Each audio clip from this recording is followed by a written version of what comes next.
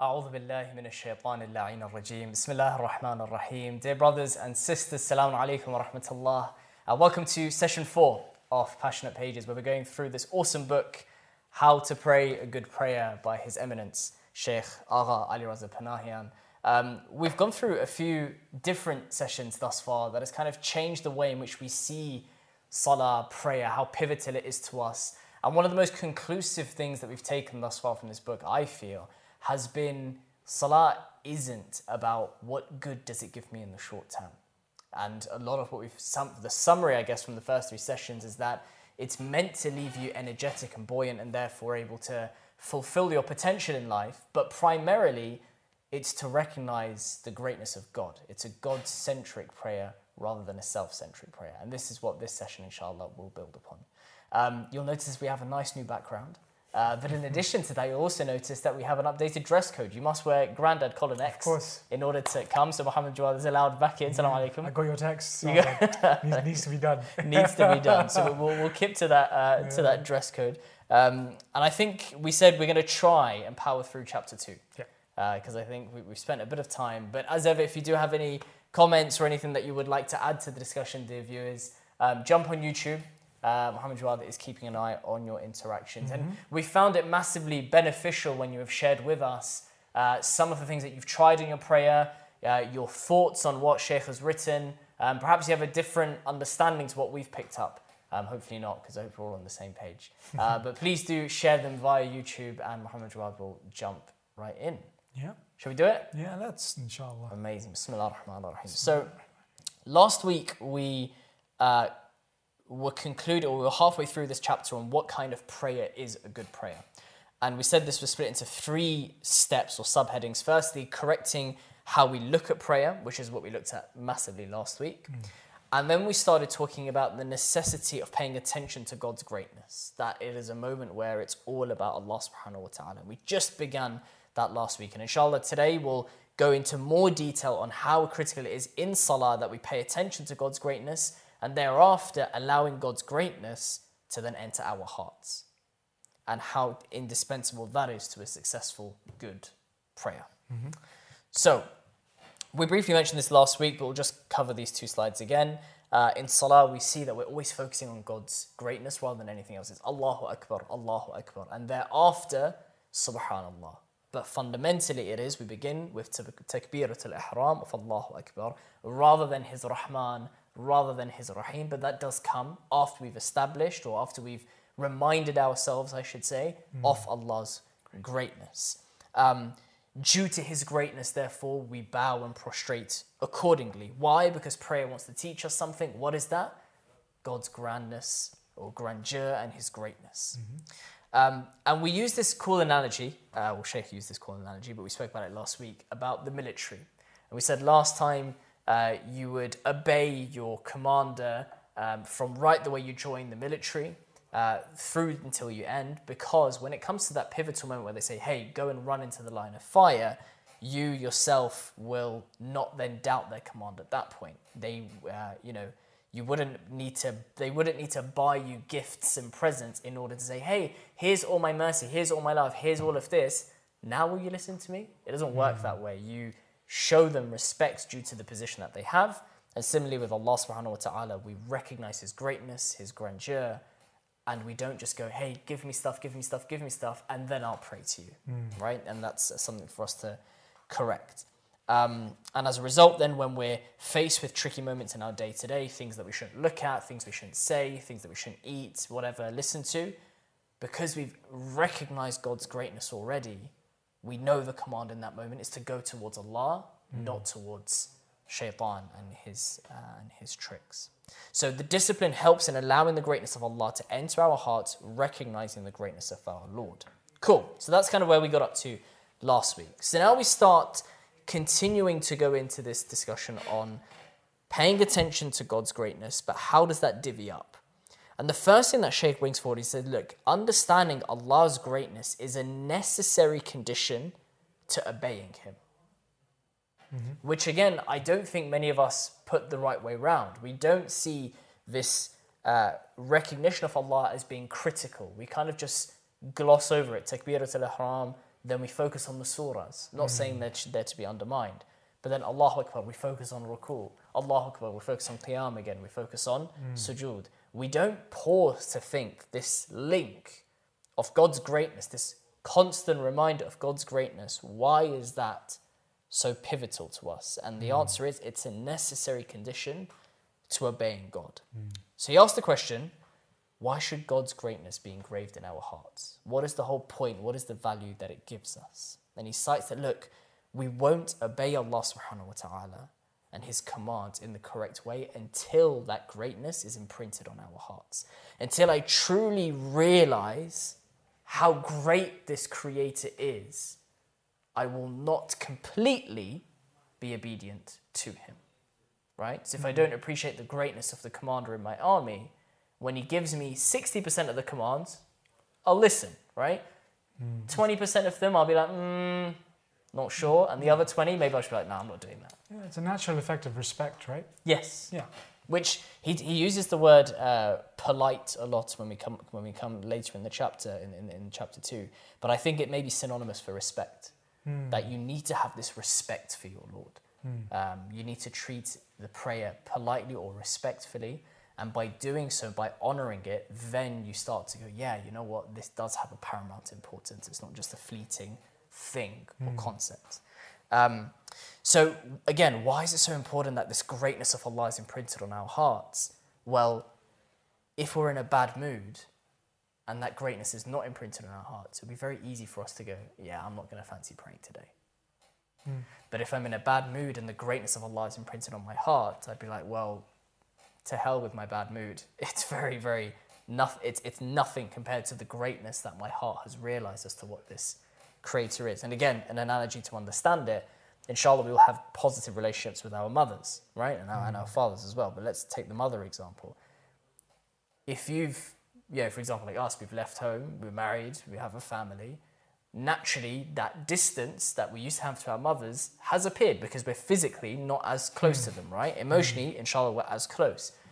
But if we've come back from a tough day, a stressful day at work or whatever, or whatever it is, and it's 1 a.m. and your mum calls you, you are picking up, right? It doesn't matter what, right?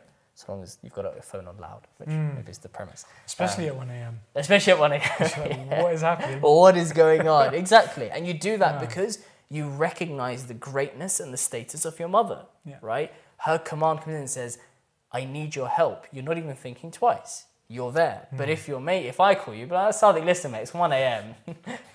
give me a minute, right? I've just put my kid to bed and now you want to do this? Second kid now I need to look after, right? So you recognize this greatness of Allah, and regardless of the mood or state of mind you're in, you obey his commandment. There's no ifs and no buts.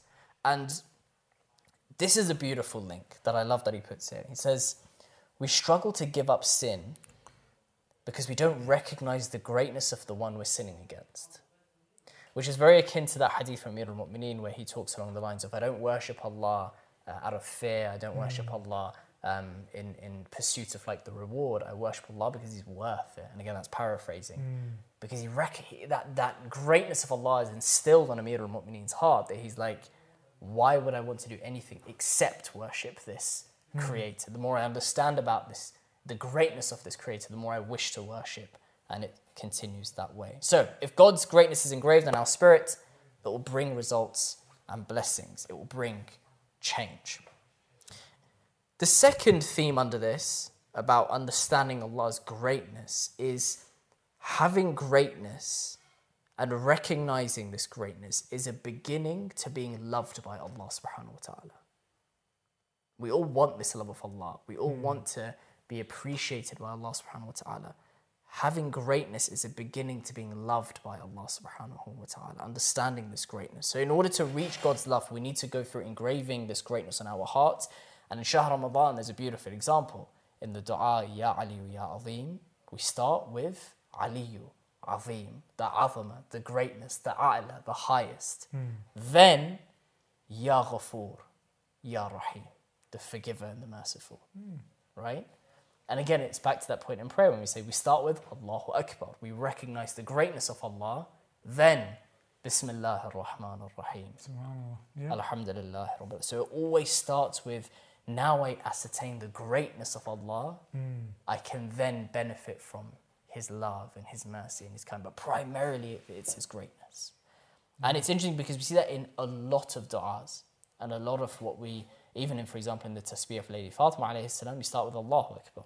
And then you move on to Alhamdulillah, then you move on to Subhanallah. So it's always about this greatness, right? So we must first understand the greatness in order to enjoy the mercy and the forgiveness. And if God this is the kind of the why behind it. Why begin with His greatness and then can we benefit from the kindness and the forgiveness? Well, if God forgives us, we'll understand that He's Ghafoor, right? It's very simple. It doesn't take much to understand. But what does it take in order to understand His greatness? How much searching does that require for us to go and realize how great Allah is? How much do we need to belittle ourselves, control our ego and so forth, to then look up metaphorically to this Creator and go, whoa, the grandeur of that, I want to worship that.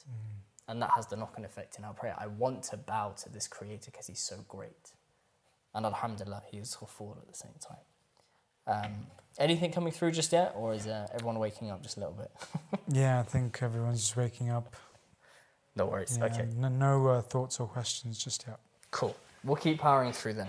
The goal is to get to the end of chapter 2. Yeah, that's... Because chapter 3 then starts to get very, very, very powerful and goes to a whole different dimension. So, some may then ask, and I thought this was quite a cool question, is it a problem if we love Allah without Him being great in our heart? So, is it okay for us to love Allah subhanahu wa ta'ala without Him actually being great and grand in our heart? Or does it not matter? And the reply that he comes in says, look, we can get emotional and caught up with the mercy and the kindness, but once it's done, no change has actually happened within us, right? We can go through this realization, we can go through this benefit of Allah being merciful, but we in our own selves haven't changed in order to get there. It comes back to that example we mentioned about our Christian brethren with Christ, that they, some of them, is a generalization, so some of them will be like, well, He died for us. So, and you know, we can commit whatever sins because He's got our back, right? He's died, and that's the whole purpose behind Him. So similarly, if we just live our lives thinking, yeah, Allah's going to forgive us, no issues, happy days, we're not going to change. But if we recognize God's greatness, we need to change because we don't want to sin in front of Him. We don't want to displease this Creator. We don't want to be distant from this Creator. We want to be as close to this greatness as we can. And similarly, it comes back to this understanding of the greatness of God. When we come to Amir al-Mu'mineen and Abu Fadl alayhim wassalam, for example, people are in love with them, right? You see the Zawar in Najaf, and they're infatuated with Amir al-Mu'mineen, not because this is Amir al-Mu'mineen, but because they understand who Amir al-Mu'mineen is, what he stands for, the greatness and the might and the bravery and the scholarship of Amir al-Mu'mineen. That's why we love him, because we understand who he is. The same way with Allah subhanahu wa ta'ala, we want to fall in love with who Allah is, with the greatness of Allah subhanahu wa ta'ala. Because, and we have to be honest with ourselves, if we didn't know the greatness of Amir al-Mu'mineen, would we love him as much as we do? I would say no, right? He'd just be another historical figure, like many of the figures that we have. That's it.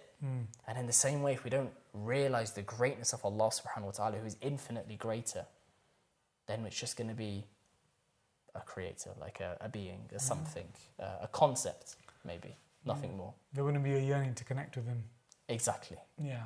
To connect, to worship, to appreciate, to go so on and so forth. And this is something that Shaykh then warns us very, very, very clearly. And dear viewers, this is something I'll address with a bit of context in the back of our heads, and we needn't go into too much detail, but I'll just put it here. There is a current push generally, especially within the Shia world, but again, even amongst the Muslims and just amongst humanity generally, that we are falling in love with a loving, forgiving, merciful, non-great God. So we're falling in love with all of these lovey-dovey, etc. sides, but a non-great God. We don't like to discuss the greatness of God because it starts to make us feel a little bit intimidated. And Sheikh's very clear, look, you cannot fall in love with a non-great God and one that's just loving and kind. You're actually very transactional in that sense, right? If it's just love and kind, you're like, yeah, I'll take from you, Allah. But you don't respect his greatness. You don't feel, you can't embrace taqwa. You can't be wary of Allah subhanahu wa ta'ala's presence, and therefore you're yearning to protect your nafs from doing anything wrong if you only see Allah as merciful. But if you see Allah as great, you're like, okay, well, I don't want to displease this great Lord. I am aware of how present he is, how omnipotent he is, how just he is, rather than, yeah, I'm going to get away with it, it's fine, no issues. And this is a narrative that's being spread very widely today. It's a very attractive narrative to get drawn towards this loving, merciful creator. And is it a one-directional love then? Because obviously... Possibly, right? The question then becomes, why would you want to disappoint someone that you love? So you to Allah, and therefore you wouldn't sin because of that. It's worth the conversation. Yeah, it's worth, and it should be something that's discussed on the dinner table, right? We shouldn't shy away from it. Yeah. I think it comes back to this nervy thought that people get distressed and anxious when they hear that Allah is just. Like, no, I don't like this. As we said last week, we don't like this like top-down relationship in today's society. Right? It doesn't sit well with us. Allah is top, you are down. There's no two ways about it, right? You are the creation of the creator. So that's just how the dynamic works. And we need to become comfortable with that. And we'll address why people struggle to get comfortable with that a little bit later. Sure. But to spoil the party a little bit, it's due to our own arrogance and our inability to be humble. Why do you always want to seek a match up with someone? It's because you don't like to be below. But if you realize the greatness of God and that he created you, you'd have no issue with submitting your head before him, being like, well, what am I compared to you? I shouldn't even compare myself in the same breath as you, right? Cool. So again, we're still powering through this, paying attention to Allah subhanahu wa ta'ala's greatness. So the fourth point in this that he says is, paying attention to Allah subhanahu wa ta'ala's greatness is necessary for then understanding his kindness. So if you are attracted to this kindness and mercy and love of Allah, primarily you need to truly understand his greatness in order to maximize and understand to maximize your understanding of his kindness. So we can talk all we want about his kindness, but if that's all God has, we won't become good, we won't change, we'll just chill and do whatever, as we've mentioned a few times. And in the common trend that we'll see is that people will take ayahs from the Quran and go, look, it says Allah loves these people. This is beautiful. And it is. But when we read around the verses, as we're always told to do, look at the context, sometimes we find the opposite side, which is that if you annoy Allah, you're not in a good place. But we don't talk about that because, again, it brings fear to us, right? And a very popular ayah of Quran comes from Surah Ghafir in Surah number 40, verse 60. Ad'uni astajib lakum.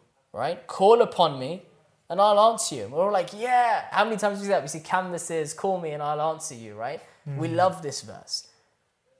But what about the rest of the ayah?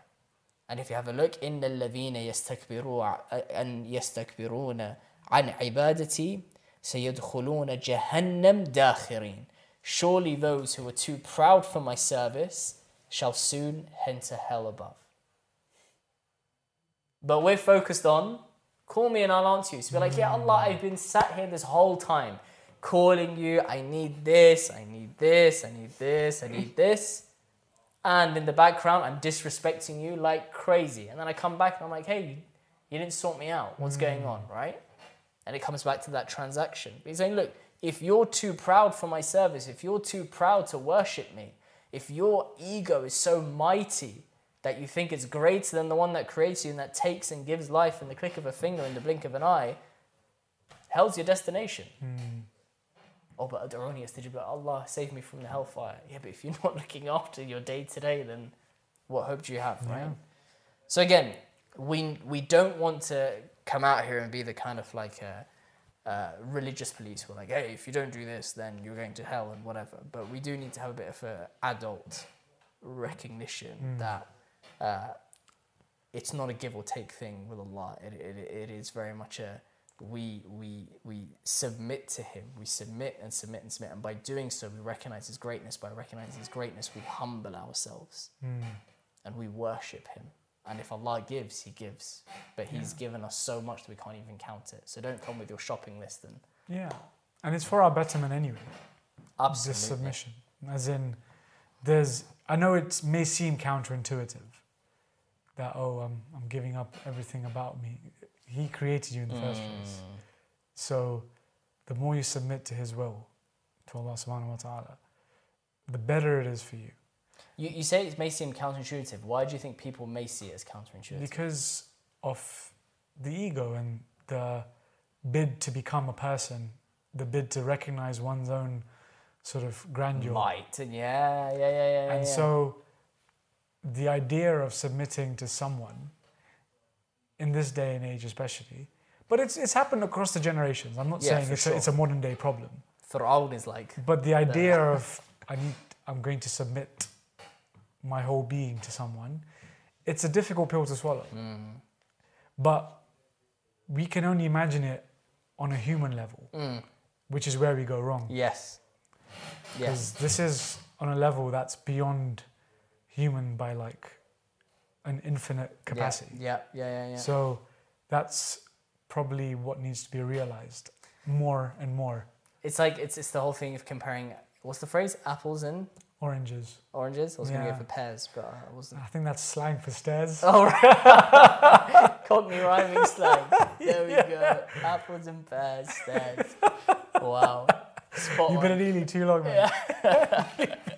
It shows I take fruit intake very seriously. Honestly, of course. 5 a day, guys. 5 a day. We're advocates of 5 a day. So we've got apples and oranges, but even apples and pears. I'm sure the thing stays the same, right? We're kind of almost exactly the same. We're kind of treating ourselves as an apple and Allah as a pear or an orange, and we're like, yeah, I can't really differentiate between the two. You're like, no. You can't compare yourself to God. It is not possible, which is why you start by saying Allahu Akbar, greater, and again, purest, what do they call them? Lexicographers, the guys who specialize in language. Oh. Lexicographers. I just thought that was linguists, but There's the viewers will correct me and laugh at me. There's apples and oranges and pears and all sorts. Sure. Those who are very passionate about the Arabic language and purists in it will say like the translation of Allahu Akbar is not just God is greater than this or greater than that, because it connotes the greatness cannot be compared, right? It doesn't let you compare it to something else. So you can't compare us versus them. So exactly to your point, we need to get over that. We're just, as Amir al-Mu'mineen describes, I think, like, we're just a drop. That's it. Covered with a bit of clay. Done. Finished. That's it. yeah. And we'll go back and we'll turn into bones, and that's the end of us. Allah is infinite. So I think it's a very powerful one, because again, Ad'uruni Astajib Lakum is an ayah that we all use, and it's a very inspiring and loving and kind ayah, but we need to remember what comes around it, which is be wary that if you're not even going to lower your ego to worship Allah subhanahu wa ta'ala, it doesn't work, right? The relationship doesn't work. So loving Allah starts from seeing the greatness of Allah subhanahu wa ta'ala's position. And then he asks, and he says, look, well, which types of people will actually go and meet Allah subhanahu wa ta'ala? So we can say, Ad'uruni astajib lakum, all we like, call me and I'll answer you. But which sort of people does Allah want an audience with, right? And the answer is in Surah Al-Naziyat 79, ayah number 40. وَأَمَّا مَنْ خَافَ مَقَامَ رَبِّهِ. Khaf is the most important bit here. And as for him who fears to stand in the presence of his Lord. You wouldn't fear someone if they're 24/7 loving, right? If I'm like, good to see you again, Muhammad brother, here's another curry, here's another this, here's another that, you're not going to fear me, right? But even with our parents, there was a line of discipline that they would have that at points we'd be like, yeah, I'm going to fear them a little bit, right? This is a bit scary. And it puts us in line. But in the same way, Allah subhanahu wa ta'ala, in Surah Al-Naziyat, and as for him who fears to stand in the presence of his Lord, these are those that will be in the presence of Allah. They will be in the presence and they will fear to even be in that context. Hence, again, we said the peak of prayer, we look to the awliya of Allah, Amir al-Mu'mineen, Imam Sajjad, Nabi al-A'zam Muhammad sallallahu alayhi wa alayhi. All of these individuals, they would be panicked, scared, right? We're not going to get there overnight, but that's where they get to when they are then stood in the presence of this creator of theirs. They're just shaking, trembling, right? But we're like, yeah, chilling. Hey Allah, how's it going? Adwani astajibukum. Yeah, give me this one. We've made the point. So we shouldn't just walk past Allah subhanahu wa ta'ala with no interest or rudely, as Agha puts it, which is quite a compelling and damning way for us to assess when I pray. Am I being rude? Am I insulting in the way that I pray? So similarly, don't just offer your prayer and then don't ask anything of Allah thereafter. So once you recognize His greatness and you've been trembling, now you can put your hands out as the poor one, as the needy one to Allah. So again, you see the arrogant switch here, right? If you turn up to the prayer mat with your shopping list versus the one that comes and trembles and then raises his hands out of grace, out of needfulness towards the grace of Allah, أَنْتُمُ الْفُقَرَاءُ إِلَى اللَّهِ, you are needy unto Allah subhanahu wa ta'ala, then He'll give. That's where that mercy from Allah comes, right? If He sees you trembling, if your mother sees you trembling, and then you say, Mum, please, just one more biryani. She will cook it like you've never eaten that one before in your life, right? But if you come arrogantly back from work, like, hey, Mum, why is the biryani not made? You're like, off you go, mate. You're not getting anything. Have apples and oranges and pears. So in the same way, go trembling, and then don't leave. Right? Your mother wouldn't want you to tremble in front of her and then just leave empty-handed. She'd want to give to you. Allah subhanahu wa ta'ala sees you trembling. He's like, hey, then tell me what you want. Right? So then ask Allah. And imagine how rude it would be you just get up and leave at that point. And this is the link. I think a lot of us jump to, if you say like prayer mat is stage 1, stage 2 is trembling, stage 3 is asking. A lot of us go stage 1, jump to stage 3, forget stage 2. Yeah. And I think that process in a way opens up your soul to actually receive the bounties, whereas if you skip steps, then you don't receive what you ought to be asking for because you haven't prepped your soul for it. Just like a warm up, warm down, whatever. And you will not recognize the mercy that He's already given you. Yeah. Right? I forget which philosopher it is. I want to say Mullah Sadra, but I could be incorrect. He talks about this concept that when you go to thank Allah subhanahu wa ta'ala, you will never be able to thank Him enough, right? So even if you counted everything and you wrote down every single blessing He has given you up until that point where you're about to go and thank Him, and you're like, Allah, like Control A, Control C, Control V, here is the list, right? Thank you, thank you, thank you, thank you, thank you. Even in that moment, you won't have thanked Him enough. Why? Because when a child looks at a candle flame, they just see one single flame, right? One single flame at the top of that candle. When you and I, when we've been taught that a candle flickers on and off and on and off and on and off at crazy speeds, right? The candle ignites and stops and ignites and stops. That candle is being given and then retracting, then given, and then comes back and then given. So similarly, even whilst I'm in that same breath of saying shukr to Allah subhanahu wa ta'ala, He's giving me the life and giving me the life again and giving me life again. So even whilst I'm saying thank you, I've not thanked Him for the 4 breaths or 4 heartbeats that He's given me in that moment in time. So we'll never thank Him enough, right? And even at that, even if we did say thank you, it wouldn't be sufficient for what He's actually given us. So we can never do that enough. So where do we get to? So Allah subhanahu wa ta'ala is at this point, Shaykh is saying with Allah subhanahu wa ta'ala, tremble, then don't just get up and leave, right? Ask for your hajat at that point. Ask for what you need. And the Holy Prophet sallallahu alaihi wasallam is reported to say about a person who doesn't read the recommended supplications after the prayer and doesn't ask God for anything, God tells His angels, "Oh my angels, look at my servant. He carried out my command but didn't ask me for anything. It's as if he has no need of me. Take his prayer and strike him in his face with it." Oh my God. Imagine, right? So if you have the arrogance to then just stroll off, you've got the audience with the unlimited. Why would you not then ask? I need to make some serious improvements. Yeah, you and I both, man. Wow, Isn't that crazy? That's the really point is. we want to reach, right? We don't want to reach, hey, go to Allah and ask for what you need and He'll forgive you. That's not very inspiring. When you go the other way around and you're trembling and then you get to this point where He's saying, why would you walk away from the greatness of what you were just in front of and not want to take from it? That's greatness acknowledgement first, kindness second. That's the angle, right? The door's been open and then you've done all you can to open it. And then you're like, no, I'm good. No, I'm good, I'm out. Just Yeah, walk yeah, away. yeah. Yeah, wow. And then similarly with the original where we go in just asking, it's like going to that door, the door's shut and we're just knocking and then walking off.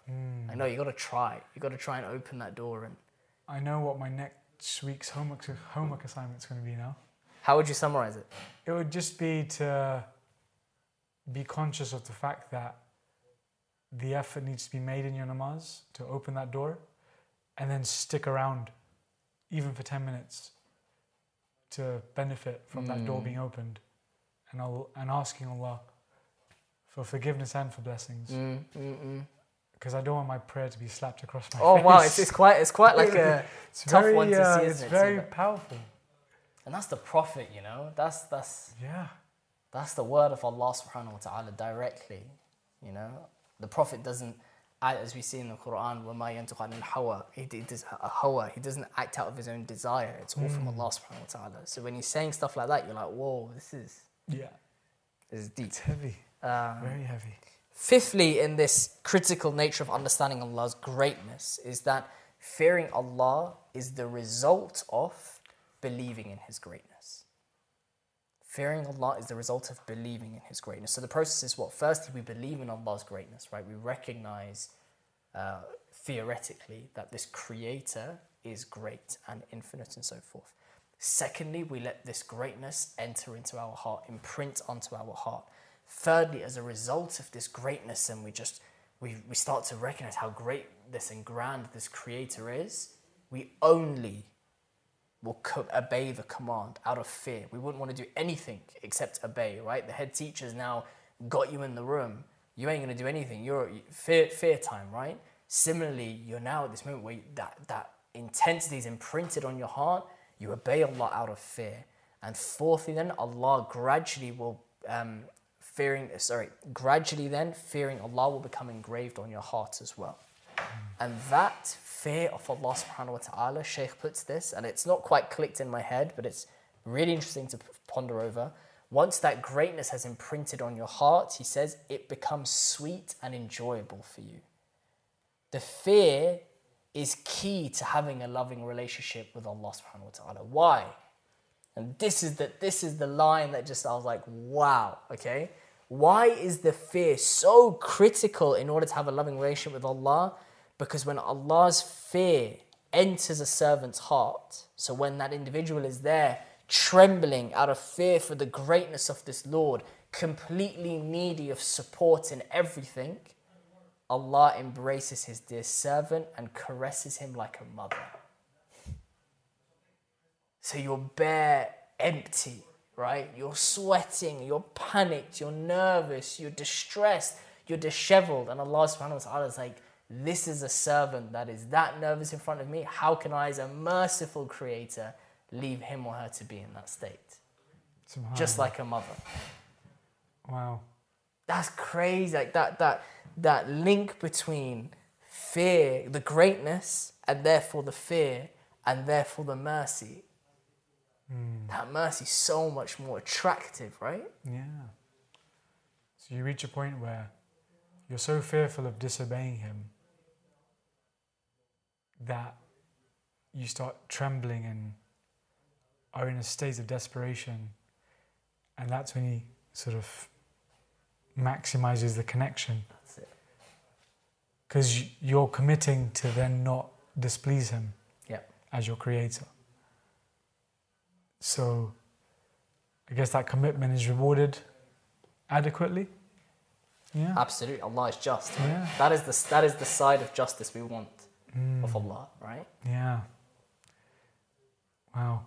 I think when that clicks, I don't think many of us see the fear of Allah is very attractive again, right? Yeah. It's a very negative thing when we immediately hear it. Mm. But when we hear that journey of recognizing His greatness, that greatness imprinting on our heart, because we now recognize His greatness, we now fear Him and we obey His every word, that fear now imprints on our hearts. So now we're completely at the, and this makes us feel very nervy, completely at the like mercy of Allah, or like, Allah, do whatever, like I'm just, you are everything.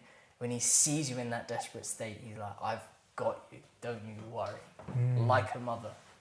The mother like disciplines you, so like, you did this, you did that, did this, did that, and eventually that message gets to you and you're like, oh man, I really messed up. And your mom's like, but it's okay, I'm here for you. Come here, right? Yeah, Let me embrace you, let me look after you. And we know those embraces are the most comforting that we have, right? Yeah. So this, at that point of fear, Allah places His own love in the servant's heart and makes him or her taste this kindness. And Imam Sadiq alayhi salam is reported to say, "Al-mu'min la yuslihu illa al-khawf," that nothing will correct a believer except fear of Allah subhanahu wa ta'ala. Recognizing that greatness and your relationship with that greatness.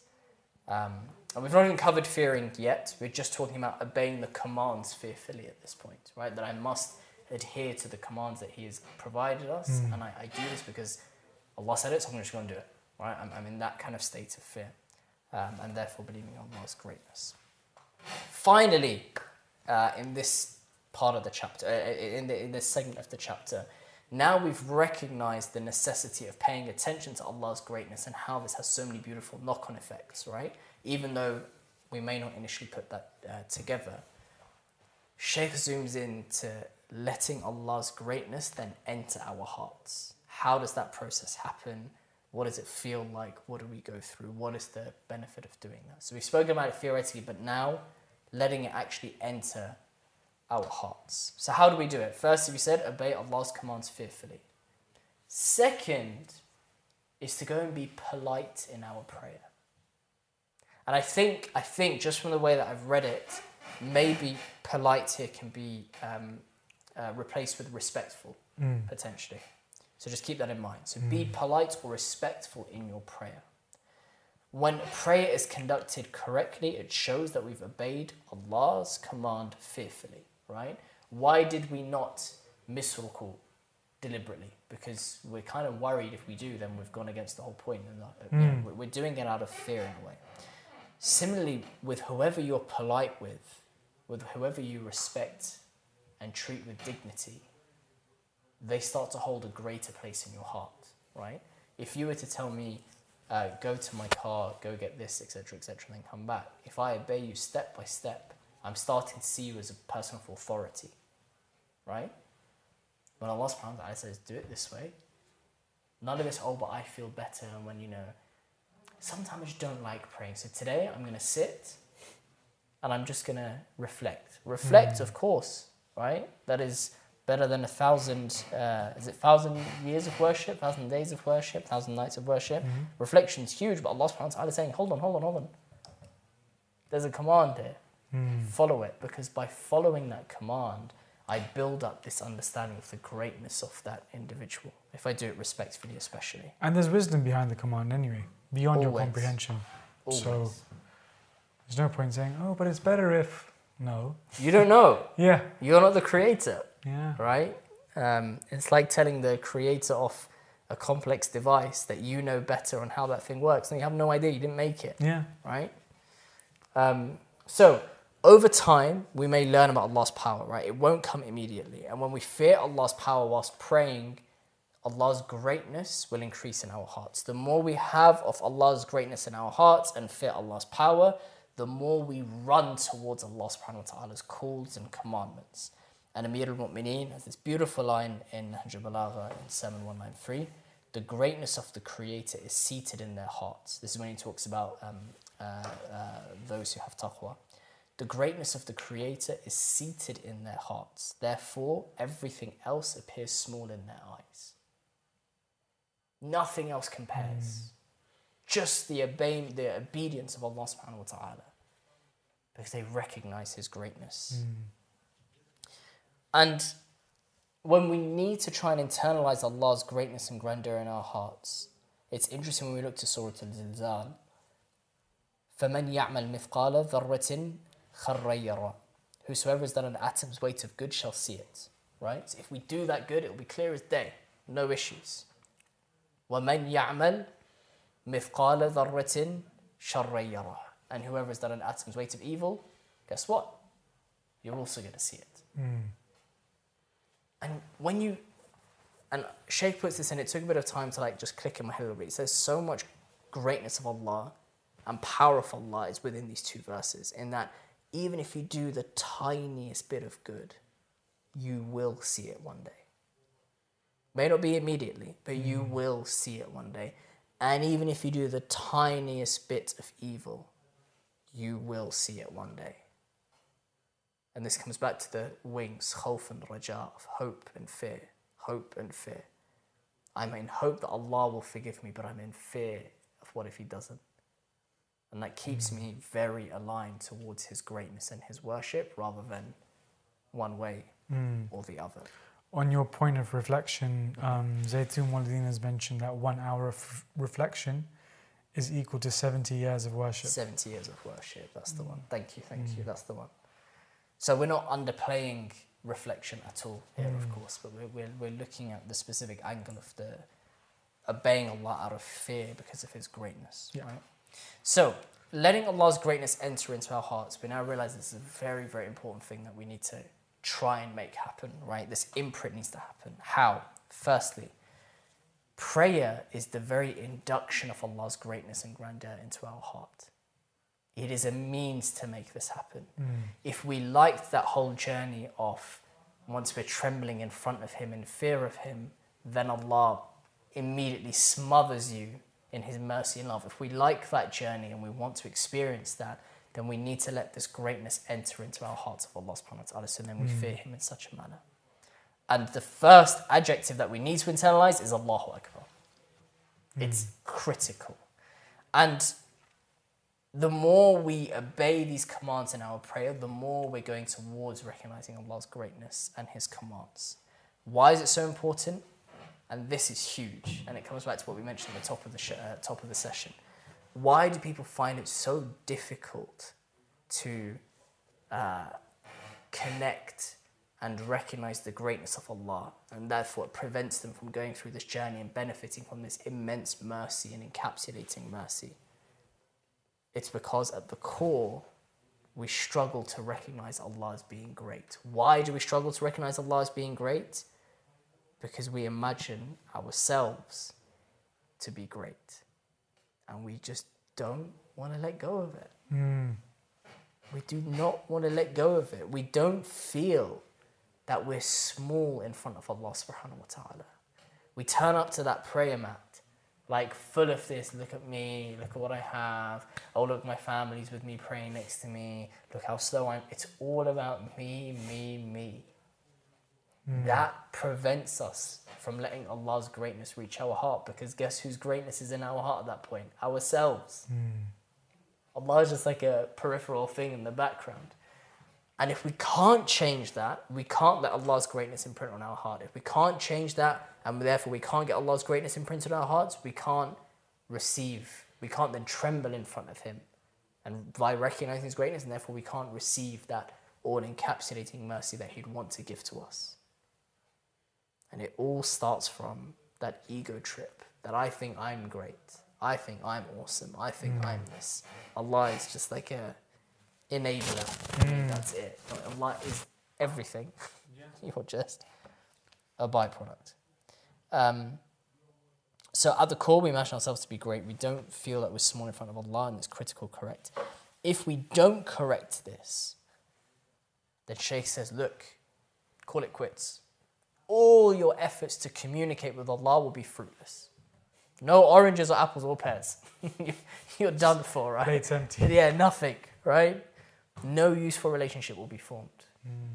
And I think we feel that, in Shahr Ramadan, you go through this like beating, I find almost, the fasting every day, and the tiredness. I think it's the tiredness that gets most people, right? And by like night 20, you're like falling asleep at work, almost always. Hopefully our bosses aren't listening, keeping track, right? But you're knackered. And it's almost like you've gone through this physical beating as if we needed it, but we do, to humble ourselves, to then attach into, why on earth am I doing this again? Fear, commandment of Allah subhanahu wa ta'ala. So then when these a'mal nights come, for some reason we kind of have this slightly different spiritual ascension compared to most parts of the year.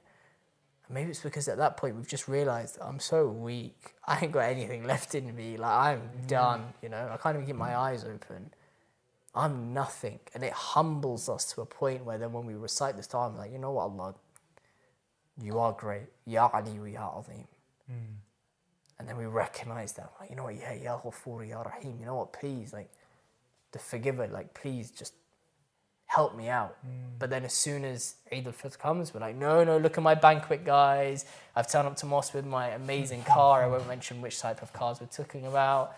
And it's back to flashy, me. Eid namaz is just who's got the strongest perfume in the hall. That's usually my issue.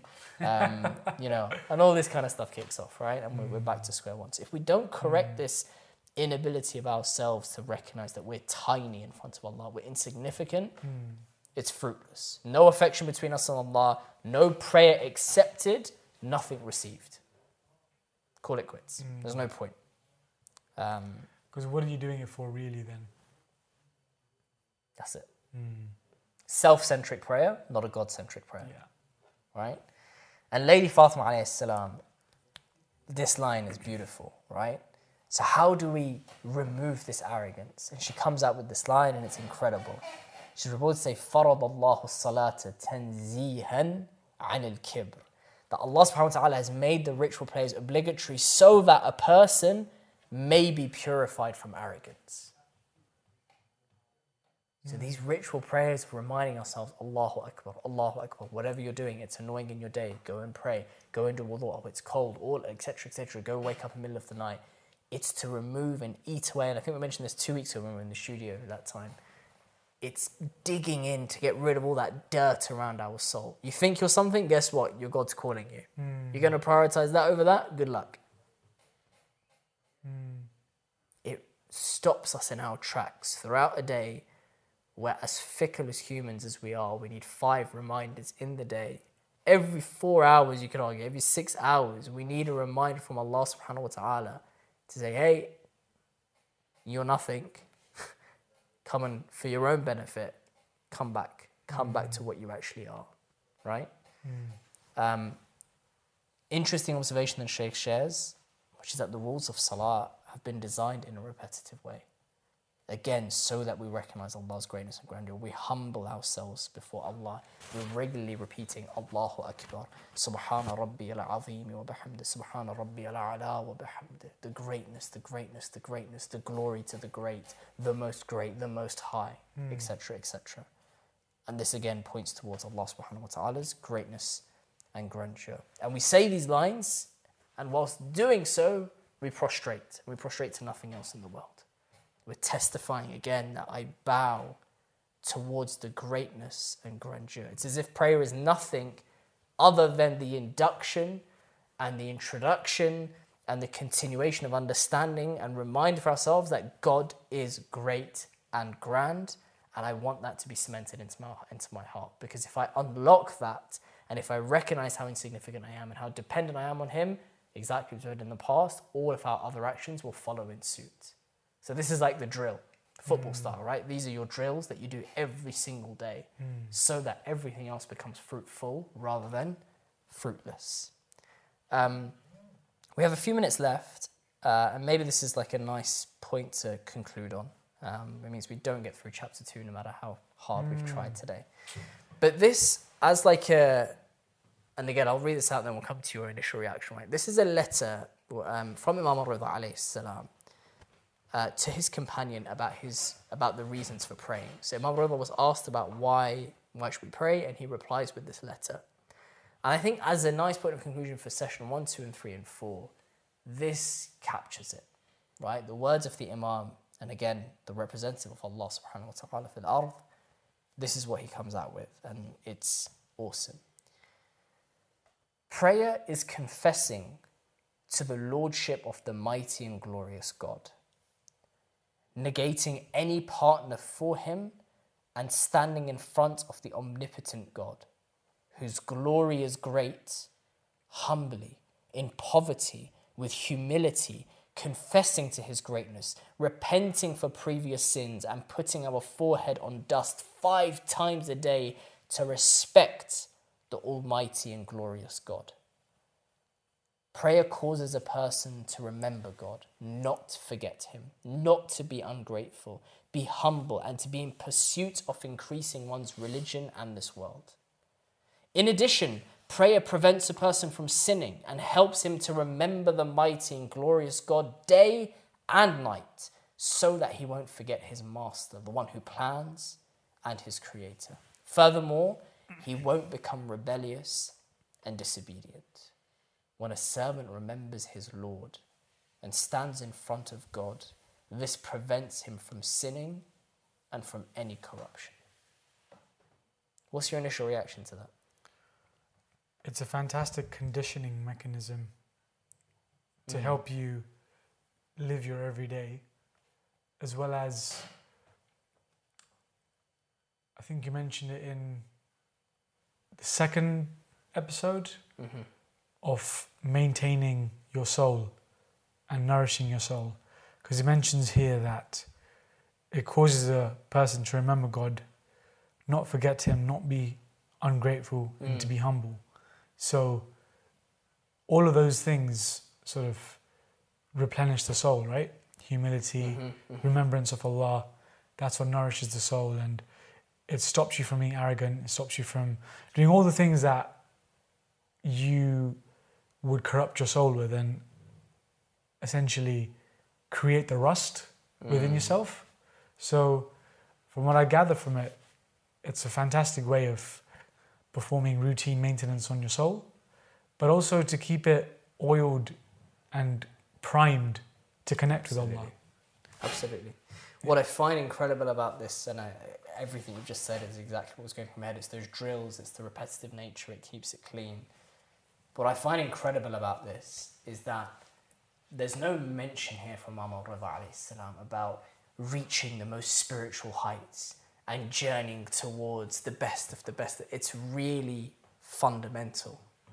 It's really about humbling yourself, recognizing the greatness of God, steering away from the haram, going towards the obligations. It's almost like the basic of the basic of the basic. It keeps you in line, as Muhammad Jawad said, it keeps you well drilled, it keeps you oiled, keeps your soul pure, so that your other acts, your mustahab acts, can add and propel you and trampoline you towards even greater heights. But at the core of it, this is the essence. You have a creator that is great. You have a creator that created you. You and I, nothing. You have a creator that deserves to be of worship, that will never be able to worship or thank enough. You have a creator who's given you some commands. He's great. That imprints on our heart. His greatness imprints, and therefore we have a little bit of fear inside of us. And that fear drives us towards obeying his command. And as we shake and quiver in front of this great Lord, and he recognizes it and he sees it, he wants us to extend our hands as the needy ones to him and then ask for what we need. And just like as a mother would never let their child go if they're in a sad state, Allah subhanahu wa ta'ala will never let his creation, if in a sincere manner, they ask in a trembling voice whilst they're in prayer. So dear viewers, inshallah, you can introduce this into your prayers over the next week, and we look forward to seeing you again for session number 5, where we'll try and conclude on chapter 2, and inshallah begin our journey into chapter 3, which looks at the first step, a polite prayer. Inshallah, we'll see you then. Wassalamu alaikum wa rahmatullah wa barakatuh.